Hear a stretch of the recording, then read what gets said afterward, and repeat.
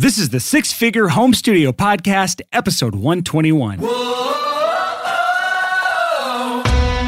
listening to the Six Figure Home Studio Podcast, the #1 resource for running a profitable home recording studio. Now your hosts, Brian Hood and Chris Graham. Welcome back to another episode of the Six Figure Home Studio Podcast. I am your host, Brian Hood, and I'm here with my bald, beautiful, amazing purple-shirted co-host. I'm so damn glad that we're finally reunited after a month and a half of no podcast episodes together. Christopher J. Graham. How you doing today, my friend? I'm great. I missed you.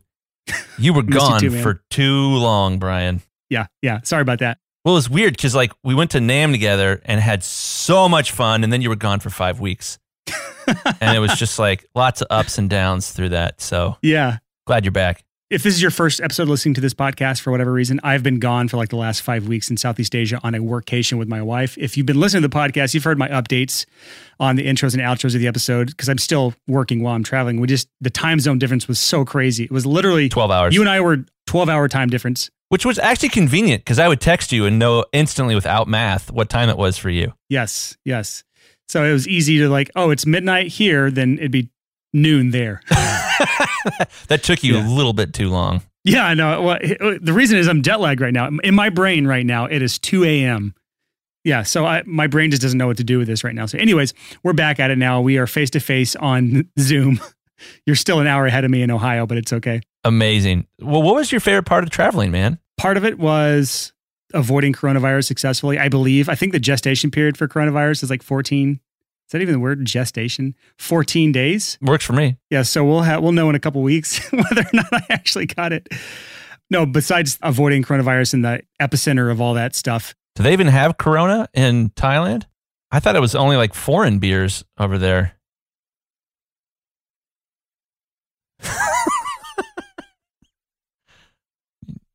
That's nice because if you don't drink Corona, you don't risk getting Lyme disease either. They'll be better. Guys, I'll try. Those were mediocre dad jokes at best. I'm mad because I've been gone for so long and you've had so long to prepare some decent puns. No, you can't. You have to improvise a dad joke. If you don't improvise it, it doesn't work. Us down so hard just now. Even our pun fans cringed at that. James, just leave the silence in there, just so you know. I want people to know how disappointed I was from that awful pun. Oh, man. Yes, in Southeast Asia, there is coronavirus everywhere. It's rampant. Corona beers, however, no. There's not that many. There's no relation between the two of them. No relation. Anyways. What do you feel like it's like in the boardroom of whoever owns Corona beer that's this is not good? I bet their sales have gone up. I would venture to say that the Corona beer sales have gone up because it's top of mind. Maybe. You might be right. I would be fascinated. Should we pull up their stock right now and look at it? Ooh, no. I'm going to look it up real quick. Okay, we're doing it. Okay. Well, while you pull that up, I'm going to tell you and our audience what I did while you were gone. Frustratingly, I was back out in LA last week and I left on Saturday morning. Hold on. Take it back.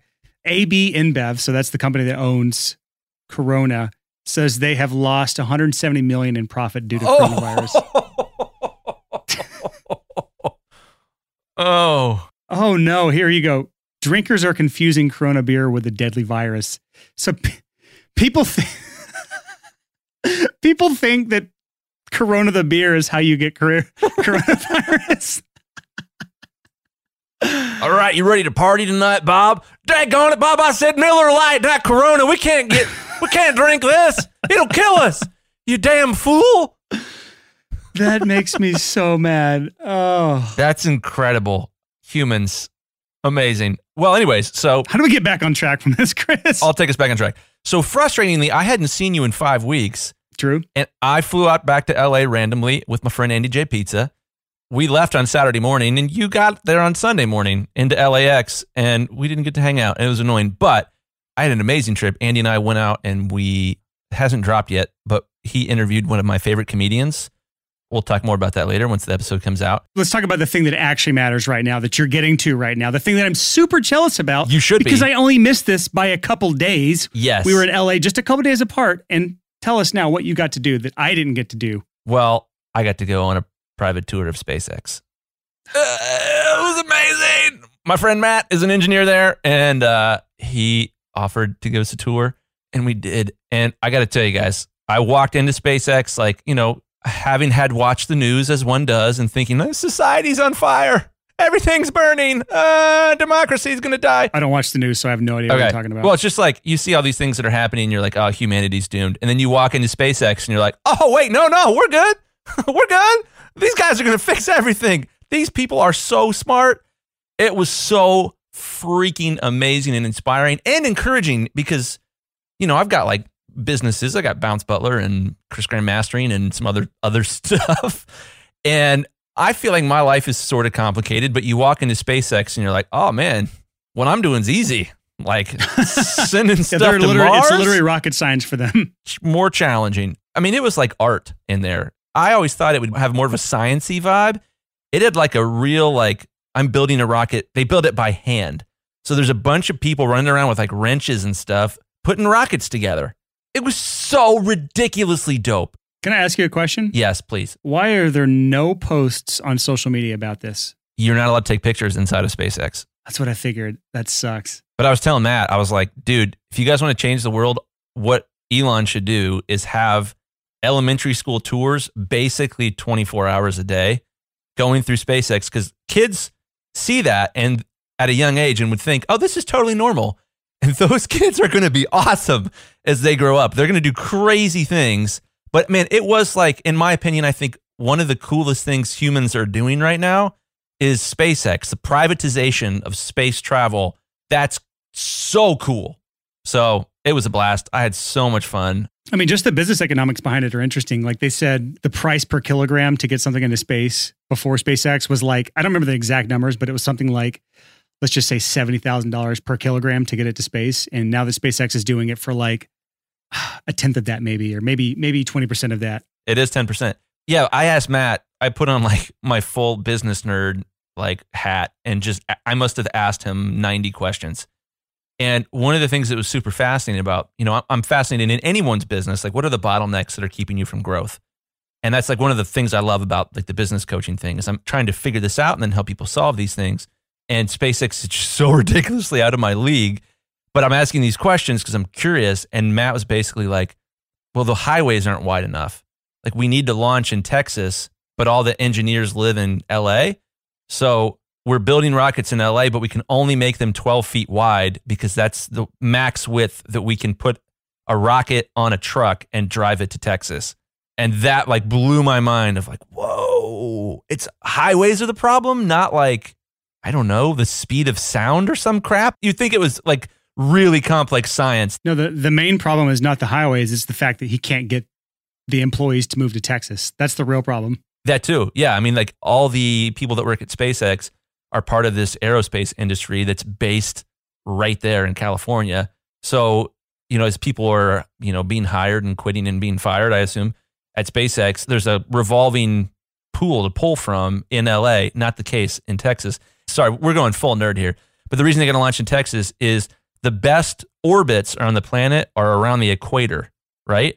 If you're not anywhere close to the equator, you can't just like launch, go down to the equator, and then begin to rotate around the Earth. Incredibly expensive because of how much fuel you have to burn to make correction burns. And yeah, there's all sorts of nerdy stuff you learn if you play Kerbal Space Program, which is like one of my all-time favorite games, by the way. Did you know that? You told me the other day, and that made me so sad that you weren't with me at SpaceX. Oh, I know. Like, I've put hundreds of hours into that game over my lifetime, and the second one comes out later this year. Anyways, should we talk about something of substance now? Possibly.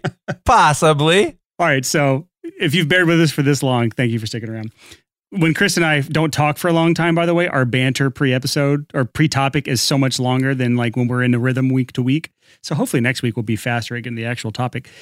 This week, in our Facebook community, which if you're not a member, go to the sixfigurehomestudio.com/community. That'll take you straight to our Facebook group and you can join for free. Over 6,000 members, tons of good conversations going on. It's the only thing good about Facebook. I want to say every post has like dozens of replies in it. Like it's one of the most active Facebook communities I've seen. I posted in the community, I was like, hey, how many people are using proposals, like formal proposals to close their deals for their studio? And we had like 40 something replies in a pretty relatively quick amount of time. Like it's only been a couple of days, but we've had a lot of crazy replies. And it was a pretty overwhelming response from people saying that they use it. They've closed a lot of deals with it. And it made me think about a couple things. And this is what the episode is based on. This is like the topic of the episode today. One of the things is most people are probably still not using proposals for their studio. Chris, you just started using one somewhat recently because over the last year you moved to a quote-based system, right? Well, let's slow down for a minute. Let's define, what do we mean by proposals? Yeah, so it's you buy this girl a diamond ring that's like 12 times your salary or something. I don't know. Okay, so there's Is that a dad joke? Stay in your lane, Brian. Oh, man. So if you're not familiar with what a proposal is, this is a very common thing in the freelancer world. This is not just recording studios. Graphic designers for sure do this. Videographers, illustrators, like anyone in any other freelance industry. It's not that common in our industry for whatever weird ass reason. I don't understand why we're so far behind as businesses. Which, by the way, this is how all industries operate. If you really dive down deep in any particular industry, you'll find insane things that everyone in that industry does that makes no sense. And then you'll go to a different industry and be like, oh, they are doing this thing that makes perfect sense, but they're not doing something else. It's like these business ideas are contagious, but haven't like made their way to every industry yet. Super interesting. I've tried my best over the years, and I've gotten a lot of people on the proposal game, but it's not one that's really found its way. It's not super prevalent yet in our industry. But here's what happens. Let me just give you the process, the overview, if anyone's still not following along right now. Someone comes to you. Let's just use Chris as an example here. Someone comes to Chris. They're interested in mastering services from Chris. So they contact him on his contact form for a quote. Is that right? That's how it works for you right now, right? Fill out a quote form. Yeah. Now the ball's in Chris's court. He can look at all the data and he can say, this is what I'm going to charge for this project. Now at this point, you have two options. There's actually more than two options, but these are two main options that most people are going to take. The first, and this is what I did for the first probably 6 years of my audio career, and this is what I call the white trash proposal. This is the politically incorrect term for... I don't totally co-sign it, but I don't totally hate it either. Okay, yeah. This is the white trash proposal. And this is where you just send a block of text in an email, giving them all the details. And there are tasteful ways to do this, and there are less tasteful ways to do this. But the gist of it is like, hey, the price is going to be $2,000, and it's going to be... Here you're going to get this. Here's this deliverable. It's going to be 3 rounds of revisions, and it doesn't come with editing and all this stuff. And just let me know if you like that. That's the white trash proposal. Just FYI, we do have fully stocked refrigerators full of Coors Light and Corona if you're into that sort of thing. We're giving away free Corona because we can't sell it. And that's the voice the person reads it in their head when they're reading your white trash proposal. It's sent via email. That's what most people tend to do. Even worse, they'll send a text message or they'll do like an Instagram DM, and that's all they do. Either way, it's just a block of text. The second way is through a formal proposal. I call this a high-class proposal. This is what I've called it for years, and I just like to differentiate white trash proposal versus high-class proposal. This is what I want people to think about whenever the next time they're sending out a price for a project. A high-class proposal is much more beautifully done. Every time you say high-class, I hear Elvis Presley from, I think it's Blue Suede Shoes. Like, you thought you were high-class, ringing all the time. Every single time that song starts to play in my head. Great. High class.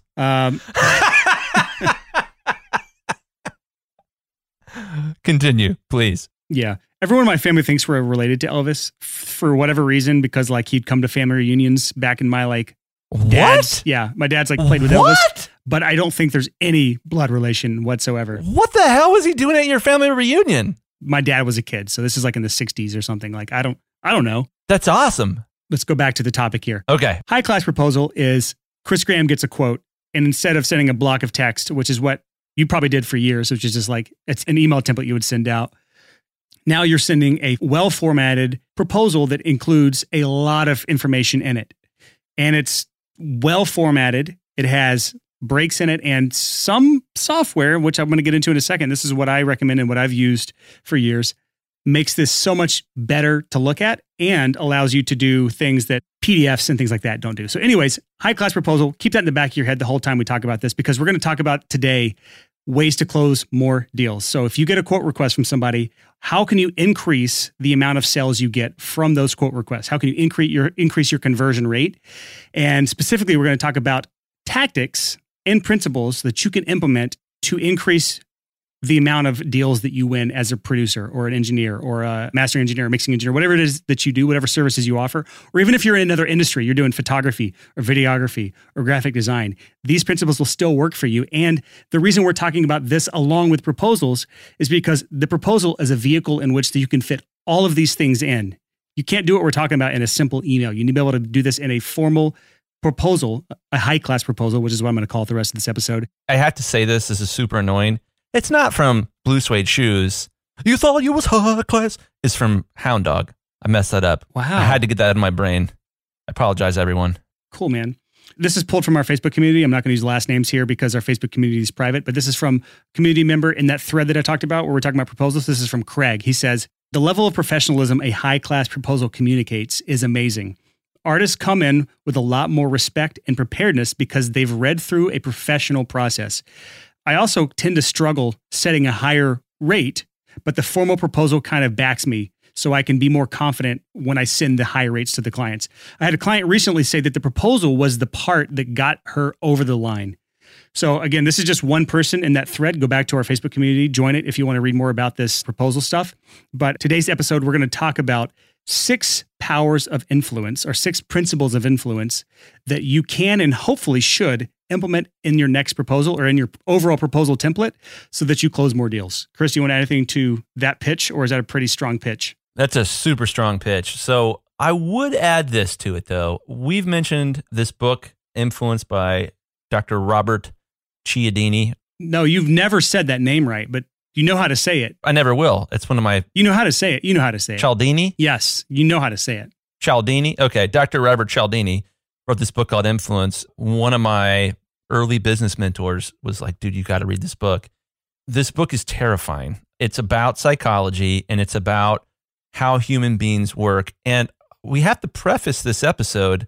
You could use some of the information in this unethically. We are not telling you to do that. If you do that, you might close a deal, but it will come back and bite you. So as always, Six Figure Home Studio advice is have integrity, man. Like your best long-term strategy for long-term business growth and for doing what you want for a living for the rest of your life is to do right by everybody always. Yeah. So one other side note to kind of piggyback off of that is there are 6 powers of influence that are covered in that book. You do not have to use all 6 of these, and nor really should you in most cases.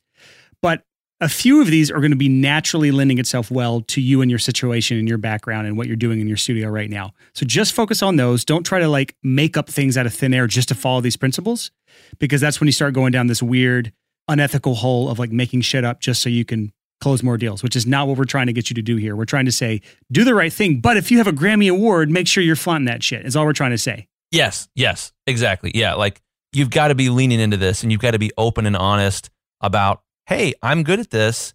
There has to be a little bit of a vibe of just being open with that. Most people don't struggle with the ethical approach. I think most people struggle with having the confidence to do these things and not just knowing that they should do them, but knowing where to do them. And the proposal, the high-class proposal, is the perfect place in which to do these things. So let's actually move into these principles, because I don't like prefacing things too much because we haven't taught anything. We could really just tag a lot of this conversation at the end once everyone knows exactly what we're talking about here. I know there's so many people that listened to this episode and heard like, could use it unethically. That's fascinating. Let's learn more. Okay, so our first principle of influence right here is something called scarcity.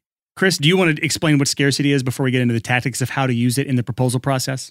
So scarcity to me blows my mind. So when I was first starting Chris Graham Mastering, if somebody wanted to work with me, this is like super green, I'm really young, I have no idea what I'm doing, and I would get anybody on the phone that was interested in working with me, I would keep them on the phone for like 2 hours.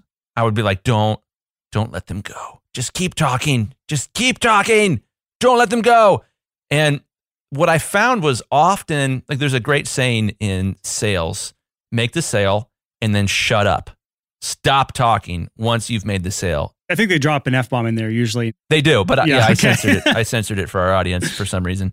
But yeah, make the sale and then stop talking. And one of the things when I read this book years ago, this is like 10 years ago, I read it and I read the part about scarcity and I was like, you know what? I guess it's silly that I talk to people for that long. I'm pretty busy. I'm going to limit my phone calls to like 10 minutes with a potential customer. I started doing that and just being like, hey, I got another session starting, which I always did.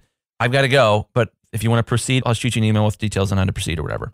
And when I started limiting my availability, that was creating scarcity. People wanted more and my sales went up. Yep. I couldn't believe it. It was one of the most amazing things, like levers I adjusted where it was like, I'm just going to be a little bit assertive about, hey, I have to go right around the 10-minute mark in a phone call. I still do that to this day. It was wild to me how much differently it framed me in people's minds versus like, yeah, let's keep talking for the next hour because I don't got anything to do, which says, because I'm not in demand, right? Yep. And this is my note here. Busy people close more deals. And so this is kind of a catch-22 because if you don't close enough deals, then you're not busy. And if you're busy, you don't need as many deals. But that's kind of the power of this. If you need the gig, it is infinitely more difficult to win the gig. It's almost like I go back to dating a lot, but one of the things about dating is the more desperate you are, the more unattractive you are. So true. It took me, this is so funny. Like I didn't really put that together when I was dating in my younger years. It was like right before I met with my now wife to ask her out that I finally was like, I'm okay with a no. I'm just going to do this and I'm going to have fun while I'm at it. And my pitch for why she should go on a date with me was a million times better, but it was because I was okay with the no. Like being okay with the no and this scarcity idea, these are very tightly connected. Yep. Having a busy schedule, you can't just go out and do that. There are other ways to implement scarcity into the process, specifically around closing sales. So this is the specific step in the process. And there's different places in the sales process or in the sales funnel. If you want to talk about sales funnels, every step of the way, you can add scarcity into the equation in some way, shape, or form. But in the process of actually turning a quote into a customer, the proposal is a good way to do this. And the way I tell people to do this is to add a kill date on the proposal. So this proposal or this quote is only valid for 30 days or 60 days at the most. I don't think there's many situations where 60 days should be the norm, but 60 to me is crazy. That's too long. 30 days is the norm. And this allows you to do a couple things. One is there is a definite cutoff point to where that quote is no longer valid. And that forces them to make a decision. And I've talked about this on the podcast many times in the past, but if the person fails to make a decision, meaning they're just like waiting around, the quote's out there, they know how much it's going to be, and they're waiting to get their shit together in order to commit. If they're just waiting around, a non-decision is always a no. So if you force them to make a decision, then sometimes you'll get a yes.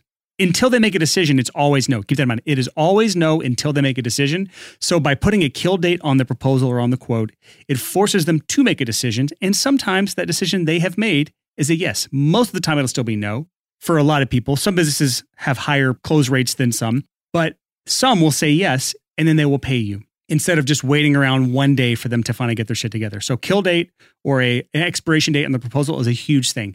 The other thing it allows you to do when you set a 30-day expiration date on the proposal is it allows you to follow up and actually have something to talk about.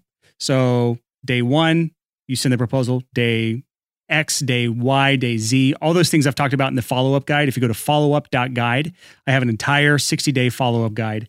But one of the things that you can talk about is, hey, I see your proposal is expiring in a week. Are you guys still interested in doing this? It allows you to actually have something that you are working towards in the process and to actually follow up about. Well, and here's one place you could use scarcity. Let's say it's 27 days later and it's about to expire and some other bands have reached out and are trying to schedule with you. That's a great opportunity to just be completely honest, which is the way I think that scarcity is best used. Is like, hey, you got a couple other bands that are looking at the same dates you guys are. I'm getting ready to send them proposals, but wanted to touch base with you guys before your proposal runs out. If you guys want those dates, we need to lock those down because other bands want them.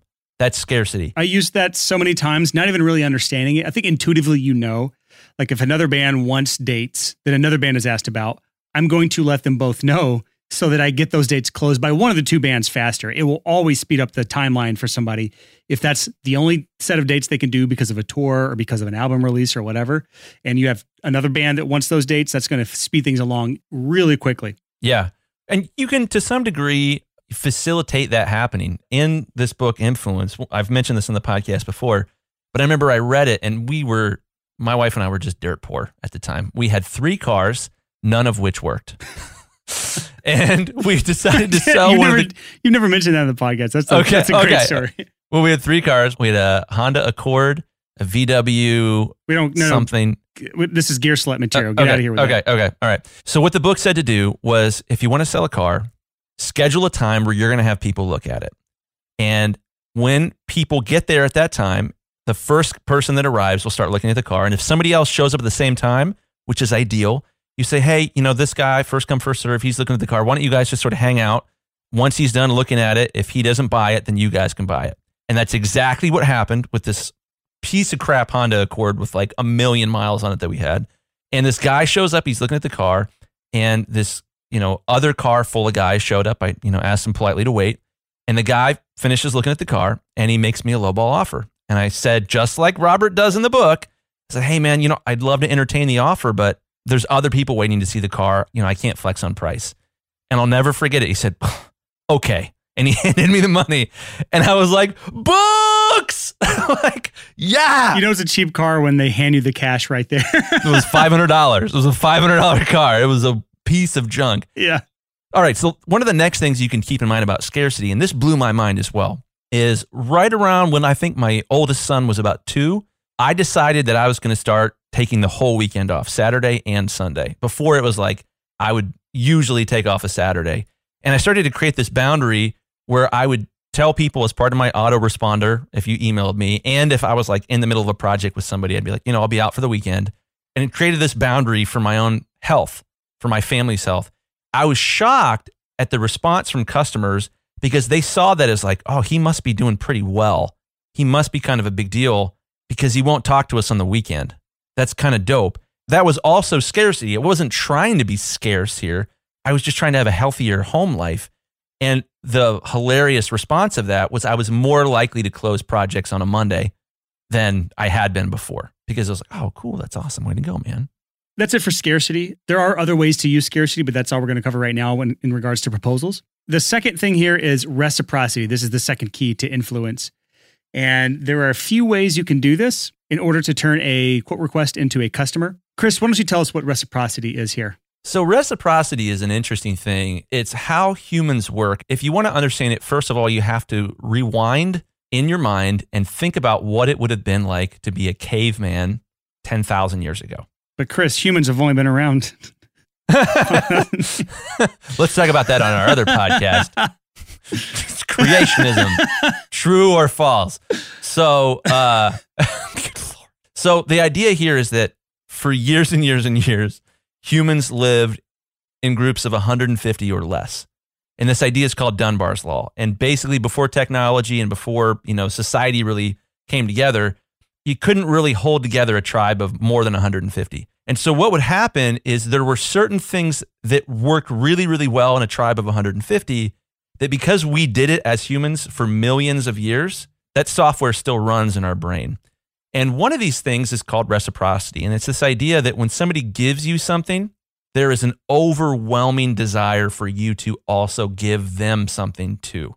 And as a caveman living in, 10,000 whatever BC, we're all over the place on the timeline here. If you're living back in the day, that this was actually really good for a caveman society.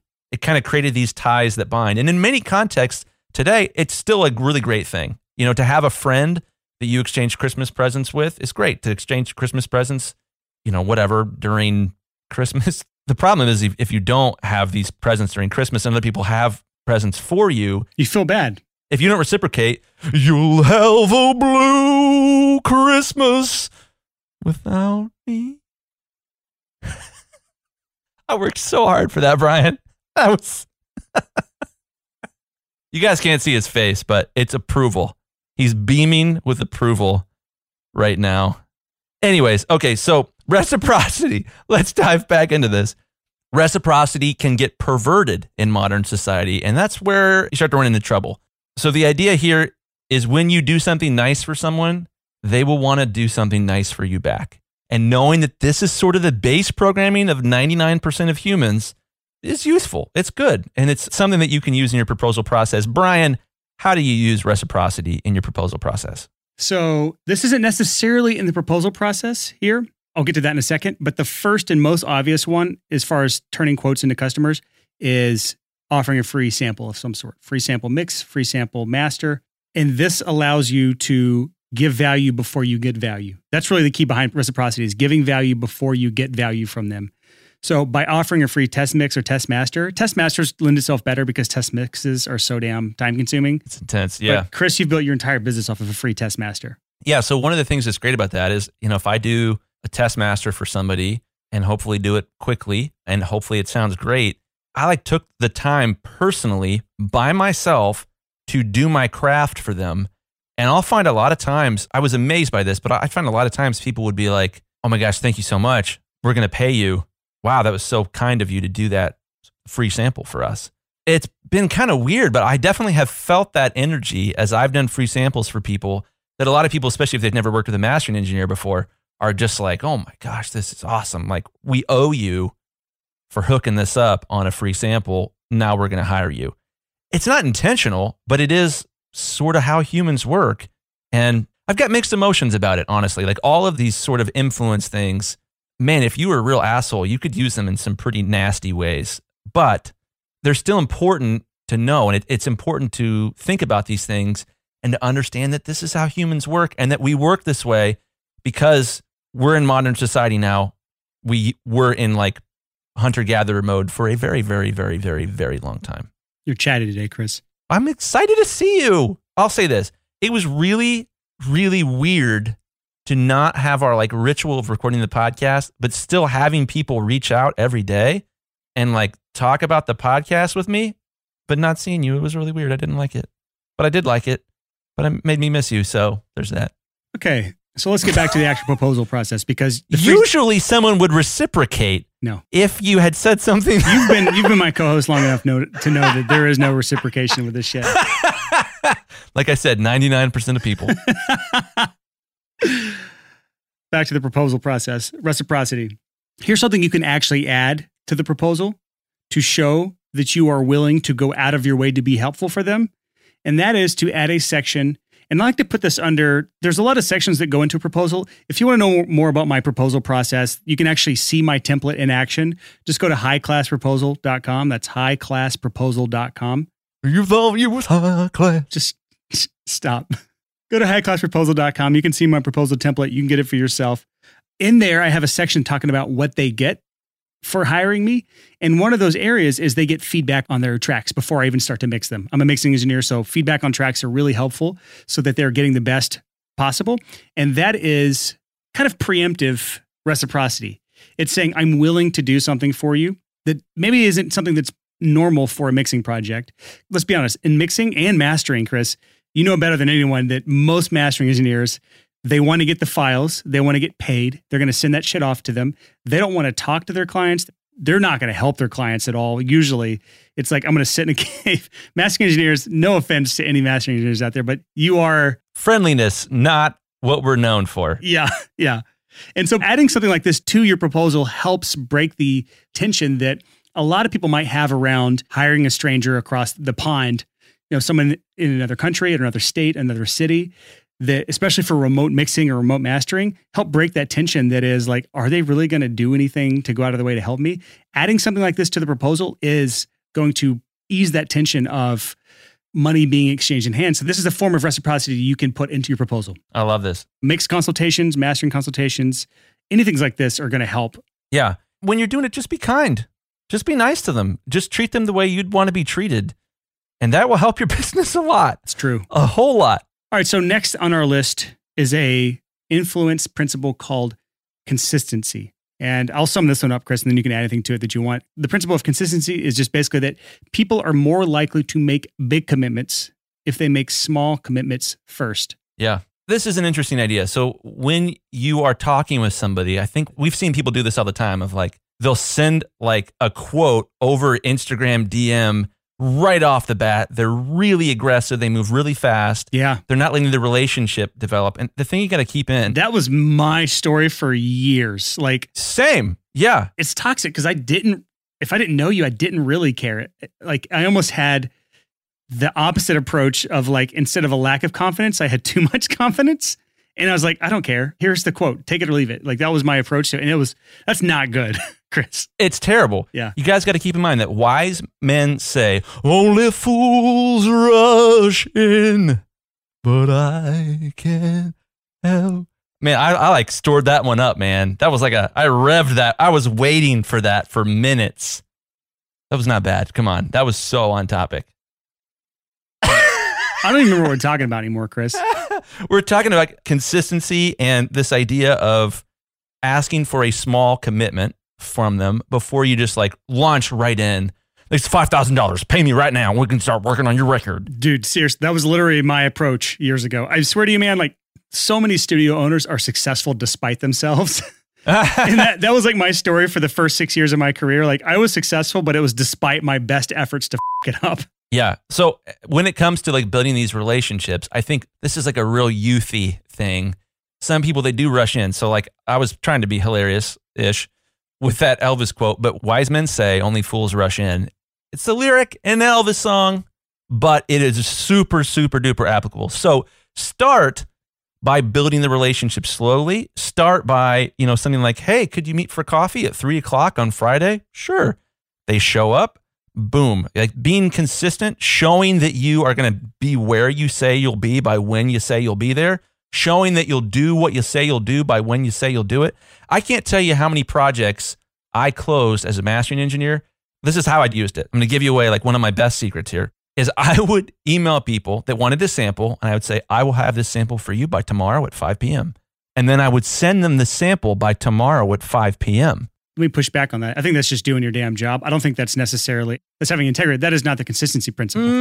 The consistency principle is the act of them sending you the sample to be mastered makes them more likely to master you because here's the thing about the consistency principle. It is me as the customer, I'm taking a baby step that is more likely to make me take the big step. This is true. Just to make this crystal clear in everyone's head. The example I use in the book is they went around, I don't remember the exact situation. You probably remember this better than I do, Chris. They're trying to get someone to put like a billboard in their yard for like the environment or something. I don't remember the exact thing. Yeah. But they were trying to put, but don't worry about it. I'm going to tell the story, Chris. Okay. They wanted people to put a big billboard in their yard. So they're around in the neighborhood, knocking on doors, asking everyone to put a big billboard in the yard. And like, surprise, like nobody did it. Nobody wanted to put a big ass billboard in their yard, even if it was for like the environment. So what they did, and this was the consistency principle in action, they went door to door and asked them to put a little sticker on their door or a little sign in their window, something very small for this exact same cause. And no surprise, more and more people did that than the giant billboard on their front lawn. So weeks after they went door to door and asked people to put this small thing in their window or the small thing on the door, then they went back to them again, asking them if they could put a billboard in their yard. And now it's probably no surprise to you, those people were much more likely, after taking the small step, they were much more likely to take the giant leap of putting this massive, probably ugly billboard in their yard because they had said yes to the small step. I think it went from like 0% to 37%. Yeah, crazy different.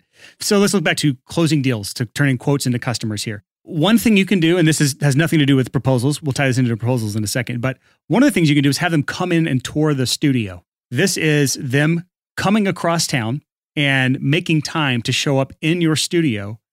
That is a small step. Not only are they making this small commitment, they're also getting more comfortable with you. So there's a twofold thing there. And it helps build the relationship, which we'll talk about another principle in a second. So let's talk about the proposal now. How does the consistency principle align with the proposal? One of the things is, if you can get them to agree that these terms that you've set, either in a phone conversation or through email or any sort of back and forth conversation you've had, because by the way, let me sidestep here. In our community, a lot of people said they send the proposal after they've had a one-on-one conversation, either in person or in the studio or even through live chat of some site like a Facebook Messenger or whatever. They have a conversation first and they nail down all the details. That part of the process is extremely important because once they've agreed to details, they have now done the first part of the consistency principle. That is taking a small step. They've agreed that these are the terms. We love these terms. Now send us the proposal. So just that right there is one small, tiny little step that you're getting them to take. The second step is them actually signing the proposal. So if you use the software I recommend, they can actually sign the proposal right there on the browser or from their phone. And that is the second, a little bit bigger, but still small step in the process of getting them as a customer. And then straight after that, then you are taking their deposit, which is the big leap that you want them to take. Now, the consistency principle is you've had a conversation, you've gone over all these details, you've gone out of your way to give them the time to make them comfortable, and they've agreed these terms are what we want. You've sent them the proposal. That was a small step. They sent the proposal. They've read through it all, and then they sign the proposal. That's the moderate step. They sign the proposal saying, this is great. We're signing it. And then they take the deposit. That is a good flow here for the consistency principle. Instead of what you were talking about before, which was what I did for years. Oh, you want to record with me? Great. Here's all the details. You pay me or you don't. There is no consistency principle in that. Before we get into the podcast today, let me tell you a little something crazy about myself. I'm actually a psychic, and I'm going to prove it to you. You and I, we've probably never met, but I bet I can describe your business better than you can. Here's what my crystal ball says. You probably have no idea how to get clients other than waiting around for referrals and word of mouth. You're stuck in a perpetual cycle of feast or famine, so you have wild income swings from month to month. You're charging way less than you should, and you know it, but you don't do anything about it. You feel like you have a million things you could be doing in your business, and you have no idea what you should be focusing on. And you have tons of little half-built bridges leading to nowhere because you've jumped from thing to thing to thing as a dabbler. Am I right? Does this sound eerily similar to you? That's because I've been in your shoes, and I've worked with thousands of freelancers who've also been there. So I'm not a psychic. My crystal ball is not real. I just have a really clear understanding of what freelancers are facing today. And if I can predict your problems, you can bet I actually have a solution to these problems. It's called client acquisition. We talk about this all the time on the podcast, but for some reason, freelancers still haven't really figured this out yet. This is why I created Clients by Design Coaching. It's a truly unique coaching program that helps you build your own client acquisition machine so you can break out of this feast or famine cycle that most freelancers never escape. So here's how our approach is unique. First, we do a deep dive on your business, we figure out what's missing, and we give you a complete marketing roadmap right from the start. So no more dabbling, no more guesswork, just a clear path to getting more clients. You always know what your next step is because we actually assign specific tasks to you. So instead of feeling overwhelmed, instead of feeling scattered, you can just focus on your next step. That's it. We give you unlimited feedback on everything you do so you can feel confident that every single step you're taking is the right one. And we hold you accountable, not by nagging you, but just by genuinely supporting and cheering you on every step of the way. If you're behind on any steps we've assigned to you, we'll proactively reach out and see how we can help. Clients by Design is not a course. We look at it like a partnership. We'll always show up. We'll always give you what you need, but you have to be willing to put in the work. This program is not for everyone, and that is okay. As of right now, I just checked the numbers. We've only approved about 25% of the applicants we've gotten so far. And that's because we are selective. We only accept your application if we believe we can truly help you. So if you're ready to end your feast or famine cycle and build a client acquisition machine, you can apply for Clients by Design by going to sixfigurecreative.com/coach. That's the number 6figurecreative.com/coach. Now here's our show. Well, and there's an idea here. I would call it an avalanche of yeses. The way an avalanche works, one rock starts to fall down the mountain, and then two rocks, and then 3, and then 4, and then 5, then all of a sudden, like, destruction. When you're doing a deal, a landslide. Yeah, when you're doing a deal like this, or when you're trying to date someone, you don't just go right in for like, hey, you want to like move in together? That's super weird. Don't do that. Yeah, just start swiping on Tinder, and then like the second you match someone, hey, you want to move in together? Let us know how that works out. Start with a small yes, work that into a bigger yes, work that into a bigger yes, and a bigger yes, and a bigger yes. It's not manipulative. It's how everybody wants to be treated. There is nothing that turns me off more than someone that just launches right into their pitch of like, hey, you want to do this thing? Let's do it right now. Come on, man. Let's go. I can name one thing that turns me off more than that, and that is puns. I'm giving you the silent treatment right now. I agree, though. The consistency principle, the avalanche of yeses, that is the consistency principle in action, is small yeses leading up to the big win. Yes, avalanche. Okay. Yes-alanche? No. A yes-alanche? That sounds like an animal in a Dr. Seuss book. That's actually a great animal name for a Dr. Seuss book. It is a great animal name. A yes-alanche? It's kind of like a goat, but he's real fat and he makes avalanches on the side of the mountain all the time. And then he goes, yes! Every time he creates. That's the weirdest thing I've ever said. All right, let's move on to our next principle here. That is social proof. I love Chris, this one. What is social proof? Social proof is something that you feel every single day of your life. So let's say you have a crush on somebody and you got a small yes, which is let's go to dinner. And you were deciding where to take them to dinner. So what do? You get on probably Yelp and you start looking up restaurants. And what are you paying attention to? If you're like me, reviews. I'm looking for a large number of high reviews. If I see more than 100 5-star reviews, there's a pretty good chance that I'll go to this restaurant. If that restaurant has no reviews, it does not matter how good the food looks, how awesome it sounds. I am not going to go. I tried that in Los Angeles one time at a smoothie place, and I got food poisoning for 2 weeks. Yep. It was a terrible idea. You had to call the squad. Twice. And go to the hospital. It was terrible. Because no one knows what the squad is. Move on. Okay, whatever. So the idea here is social proof is when you're like, hey, that looks cool. Your initial reaction, because you're a human being with a psychology thing going on, is to be like, that looks cool. Does anyone else think that looks cool? It looks like they do. Okay, let's do it. That's how the human mind works. So you want to show off if a lot of people think that your service or business or whatever is cool. You want people to know that other people think it's cool. Yep. I can tell you this, after 5 weeks of travel, you'd be passing a restaurant. You'd just be walking around. You pass a restaurant. My wife would say, oh, that's cute. And I would say, oh, yes, it is. And then I would say, let me look it up on TripAdvisor or Google or whatever. And it would have 2.5 stars. And I would have said, crisis averted. I'm glad we didn't go in there just based on the appearance of it. Social proof is powerful because it helps us make decisions, not based on mistakes, but on everyone's experiences as a whole. And that saves a lot of time, effort, money, heartache, disappointment as a whole. So when it comes to your studio, we've talked about the power of reviews. We don't have to go into this really anymore. If you go back to episode 4, way back in December 2017, how to get more online reviews for your studio, that is still relevant today. It's still an incredibly easy way to get reviews for your studio. But as it stands for this topic of this episode of how to turn quotes into customers, highlighting your reviews in your proposal is something I have not seen anyone do.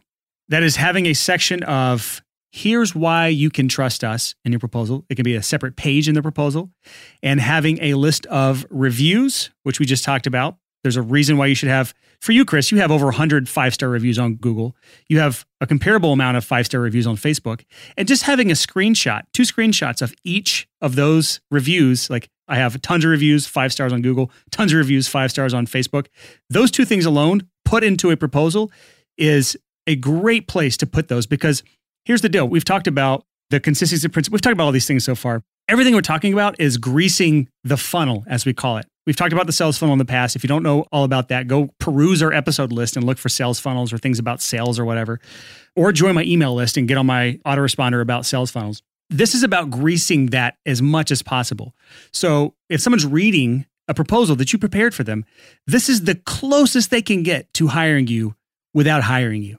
This is the final step in the process.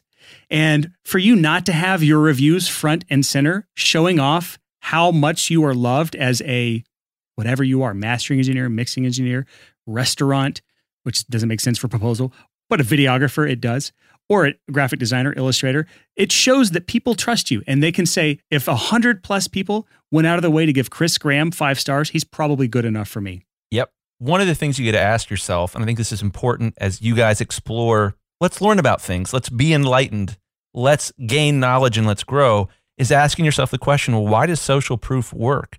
You got to, again, rewind to 10,000 years ago, and you're hungry, and you're walking along, and you see 12 people from your tribe eating berries off a bush that you've never seen before. And then you see another bush with a different type of berry with nobody eating from those berries. What berries are you going to eat? You're going to eat the ones that everybody else is eating, because guess what? Pretty good chance you won't die. To make a more relevant example here, not that I didn't like your example of Ugg, who will eat the wrong bush and probably die, and that's natural selection, and that's all fine. We're talking about, like, say you're in a situation where you don't have reviews, or you're not in an area that has a lot of reviews. And we did this a lot in Thailand and Cambodia and Vietnam, where we just came back from. Some of the best restaurants have no reviews over there. And that's because the best local restaurants are only filled with locals, and not the people that leave reviews on Yelp and Google and TripAdvisor. And so if you want the best experience with food, you have to go based on where the crowds go in the local areas.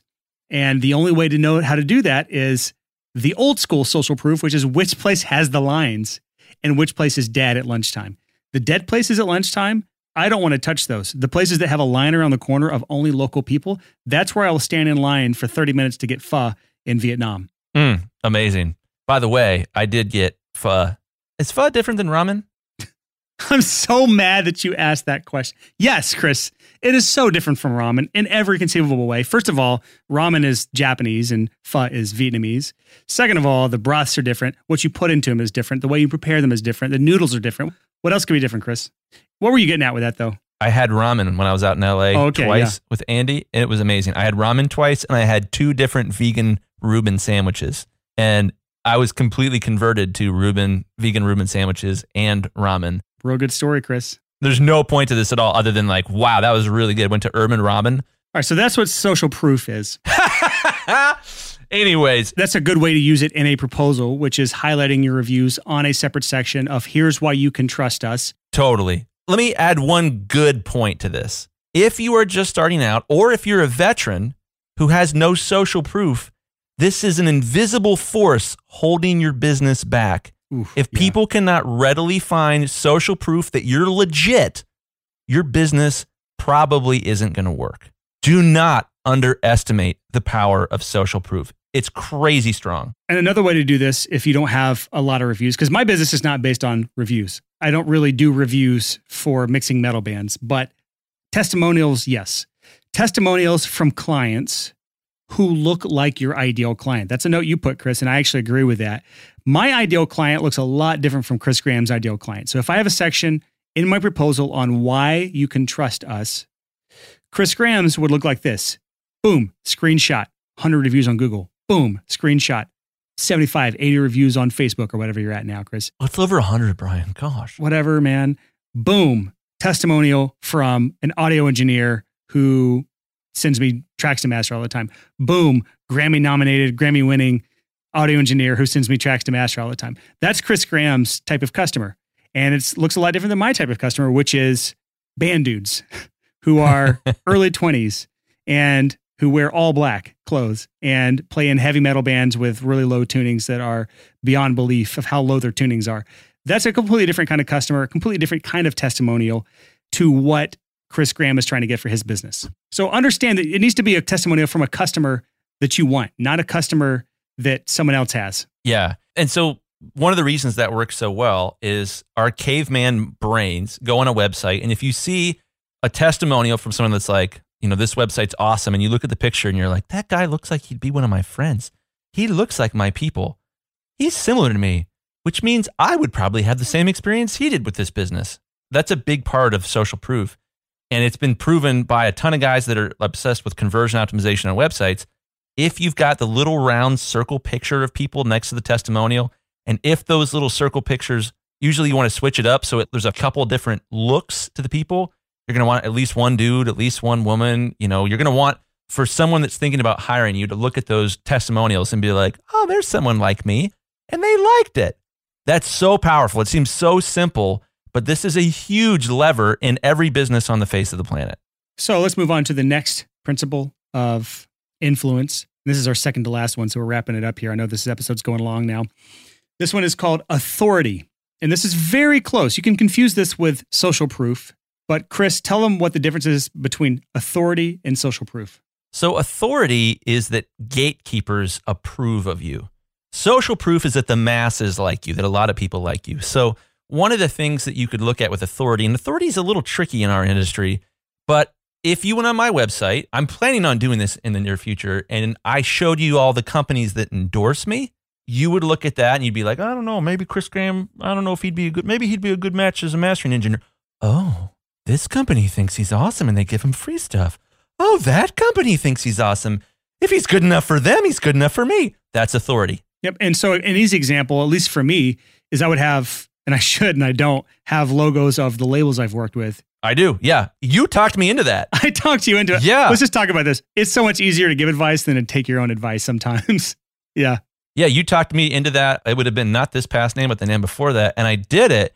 And there was a monster shift in my conversion rate with the quotes I was sending out. NAMM 2019, when I got you to do that, we were sitting in the hotel room, and I don't remember if you had pushback or not. Like a little bit, but yeah, I mean, just the principle here was, hey, I've worked with a lot of really big, respectable companies you've heard of.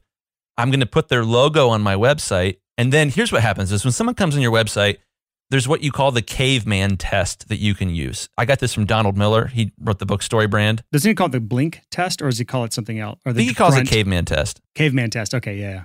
There's different thoughts behind this, but the idea is the same. You glance at a website and there's a piece of your brain that's just constantly on the lookout for danger. And you have to get that piece of people's brain to be like, oh, this looks cool. Keep going. And then that's when your cerebral cortex, the smart part of your brain that can do math and stuff, then that part of your brain takes over. So when you put these logos of, big labels you've worked with or, notable companies that endorse you, when you put those on your website, the caveman part of your brain says, ugh, he look like he good at this. Many people say he good. He must be good. Like, it's 2 seconds. It's a glance at your webpage and people make a decision. It's the same effect of social proof. It's just a different type. And again, we're talking about proposals here. If someone has asked for a quote from you, your website is largely irrelevant at this point. They've already probably been through your website or seen your Instagram page or whatever, and they've reached out for a price. And you've probably already discussed a lot of the details. Now, again, we're trying to grease that final step in the funnel before they hand over their hard-earned dollars.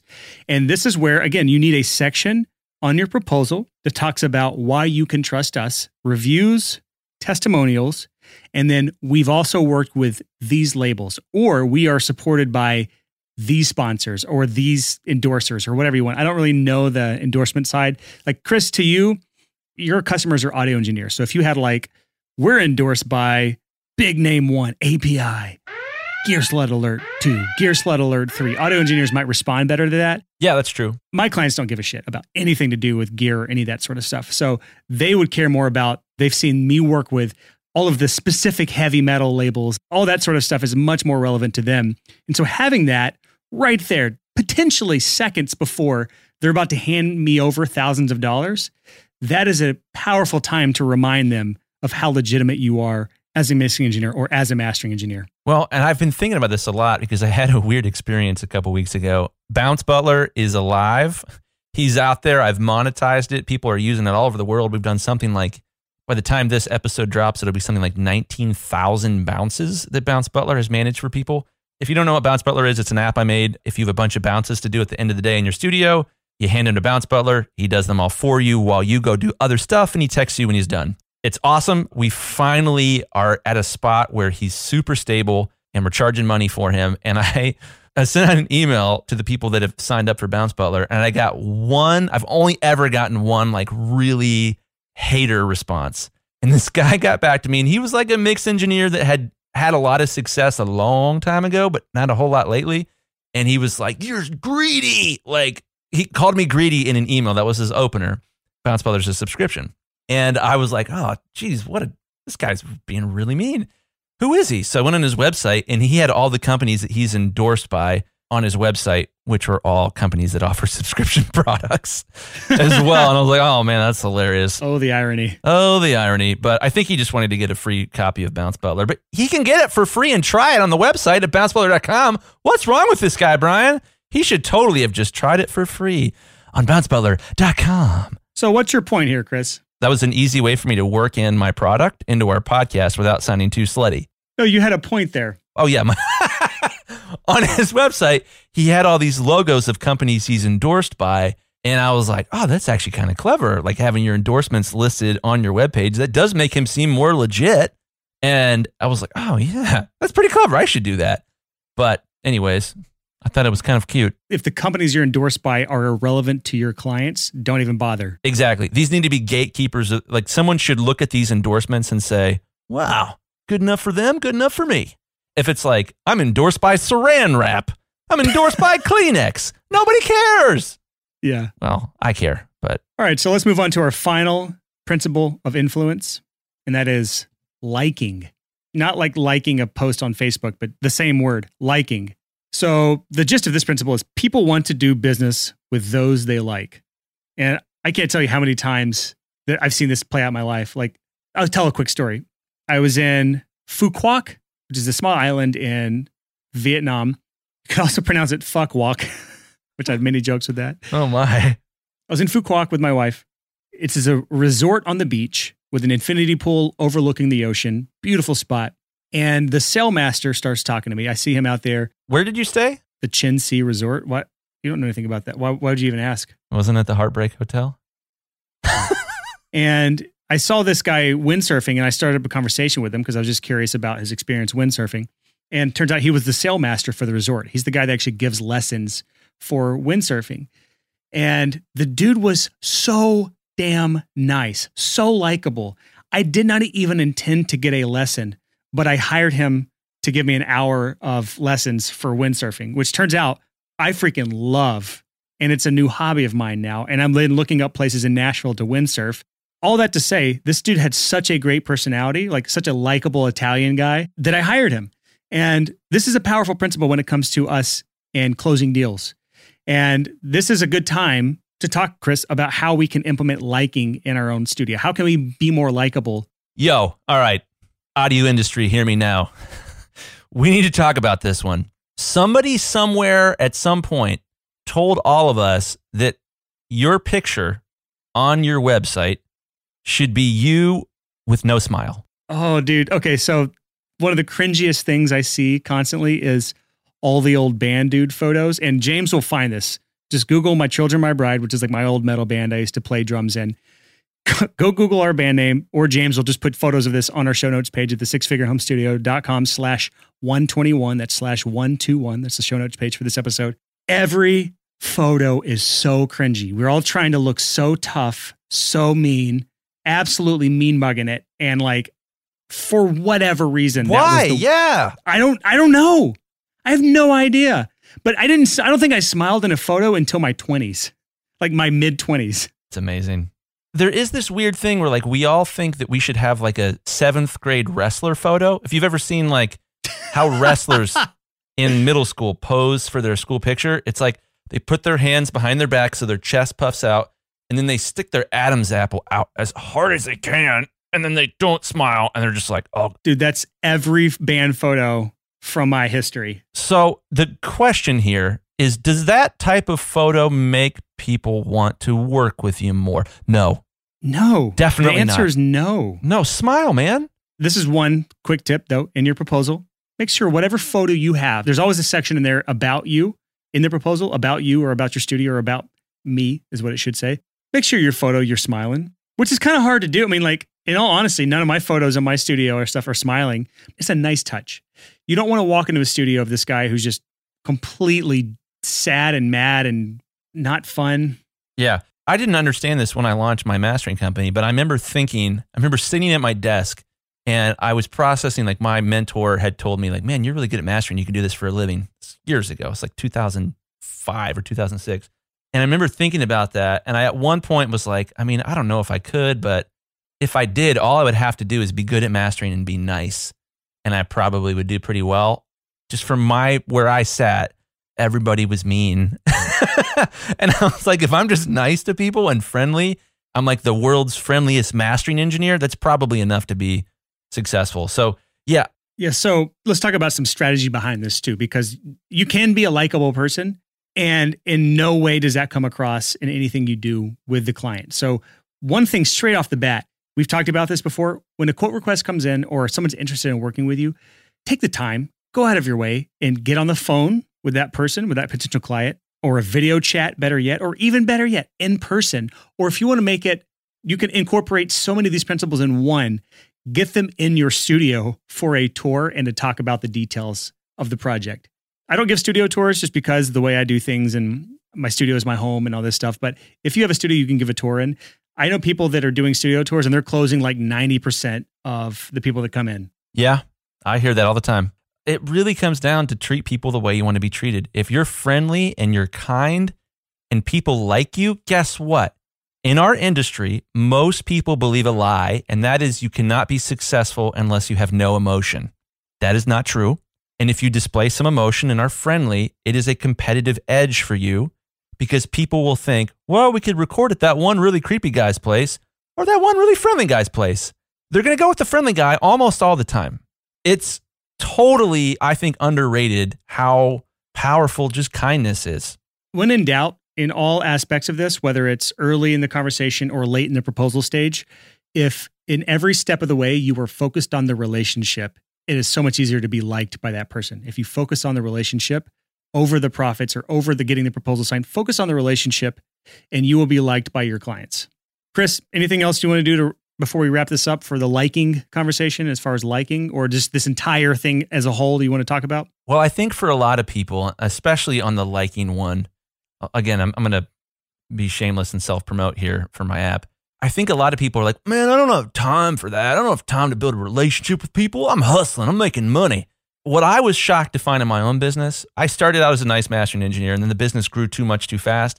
Then I got a little grumpy, and then I started to create systems. And once I had those systems in place, I had more time, and I was astounded at how much more friendly I was to customers. I had time to talk to them on the phone, which in turn led to me closing way more projects, and the business grew a lot. And I was blown away at how that impacted sales. But then also, as I had more time because I had systemized my business, I also was happier while I was working. And guess what? That made me a better mastering engineer.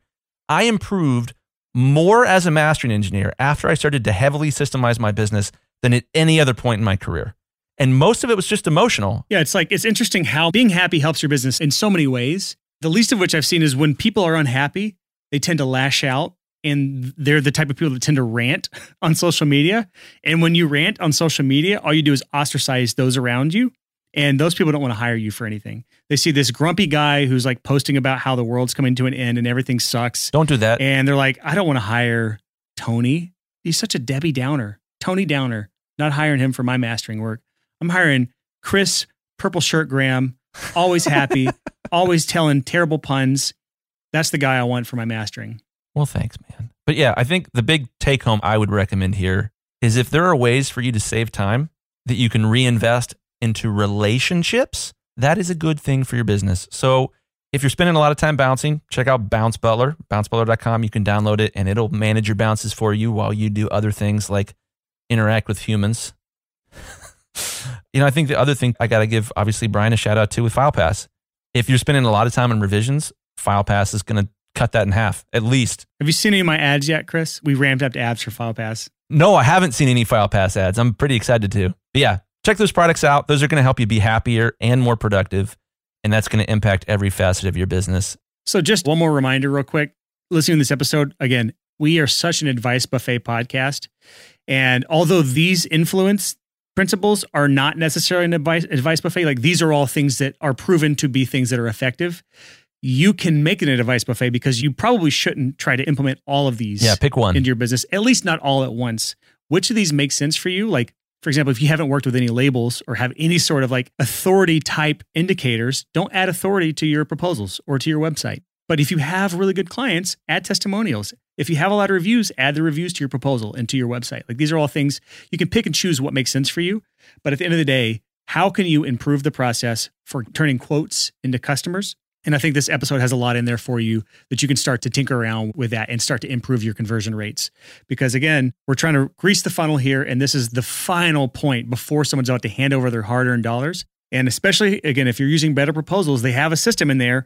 If they sign the proposal, it immediately pulls up the deposit for them to put their credit card or PayPal info in for the deposit, and you can take the deposit immediately. So if you have not properly greased the funnel to that point and implemented some of these influence tactics into your proposal and the entire process, honestly, if you haven't done that, it's going to be a lot less people that are going to pay that deposit right then and there. But the second you get that deposit, you can guarantee that the remaining balance is going to come out. I've had maybe 2 or 3 clients in my entire life not pay the remaining balance and lost their deposit. So it's very, very rare for that to happen. So again, these are things that should be done in your business in some way, shape, or form. Just don't try to do all of them. So that is it for this episode of the Six Figure Home Studio Podcast. If you made it this far in the episode, you should be convinced that a high-class proposal is something that you want to at least look further into, if not try out for yourself. If that is you, just go to highclassproposal.com or thesixfigurehomestudio.com/proposal, and you can see my high-class proposal in action yourself. And I have also partnered with Better Proposals to bring our audience a few bonuses that you cannot get anywhere else. If you want to find out more about that, just go to highclassproposal.com. Here is why I'm so obsessed with Better Proposals. It's not just the high-class proposal thing. That is incredible in and of itself. It will help you turn more quotes to customers, And it's a fantastic vehicle in which to implement all the stuff we talked about in the podcast today. The reason I really love it, though, is because of all of the cool things it enables you to do. And I'm going to talk about 4 of those really quick. The first one is instant notifications. As soon as someone opens your proposal, or as soon as someone views your proposal, you get an email. You also get a full history of everyone that's viewed your proposal, how long they viewed each page, so you'll know exactly when you need to follow up. The second awesome thing that it allows you to do is live chat with people as they are reading your proposal. So you get an instant notification in email. It allows you to go and check your live chat because you can chat with them as they're reading the proposal to ask them if they have any questions. Or they can initiate a live chat with you on the proposal, and that message will go directly to your phone so you can live chat with them if they have any questions as they're going through your proposal. The third thing that I love about Better Proposals is that it allows you, once they have signed the proposal, to actually take the deposit immediately. They've read through your proposal, they love it, they've signed it, they can actually pay the deposit via PayPal or credit card, or they even have a bank transfer option. And you don't have to go off and send them a invoice later and then have to chase them down and follow it up until they actually pay the invoice. And the fourth thing, and the final thing that I'm going to talk about in this, is the reason I love Better Proposals so much is all these things have only your custom branding on it. You can change the URL where it's your studio's URL. You can put your logo everywhere. All the emails have your branding in it. It is completely, as they call, white labeled. All the Better Proposals branding can be removed, and that just adds to the professional nature of the high-class proposal. So if you want to check this out, I highly encourage you to go right now. If you've ever considered this, I have a few bonuses that will expire by March 15th. I've partnered with Better Proposals for a few things that you cannot get anywhere else. So if you want those, just go to highclassproposal.com for more information about those and take advantage of it before that expires. If you made it this far into the episode, you're my favorite person. Until next time, thank you so much for listening and happy hustling. Whoa.